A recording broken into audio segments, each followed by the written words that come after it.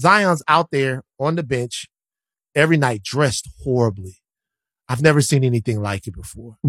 Give us some scouting report. Which mall? I'm not following this. What's going on? I have no idea. It's like a foreign language right now.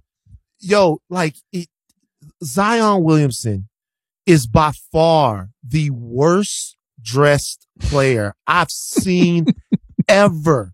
He does weird things like neon Timbs with distressed jeans and then like a leather jacket and a fedora. Like, it's just weird. He comes through with weird, and everybody on the internet, like, we are consistently amazed with his ability to put together the most terrible fits.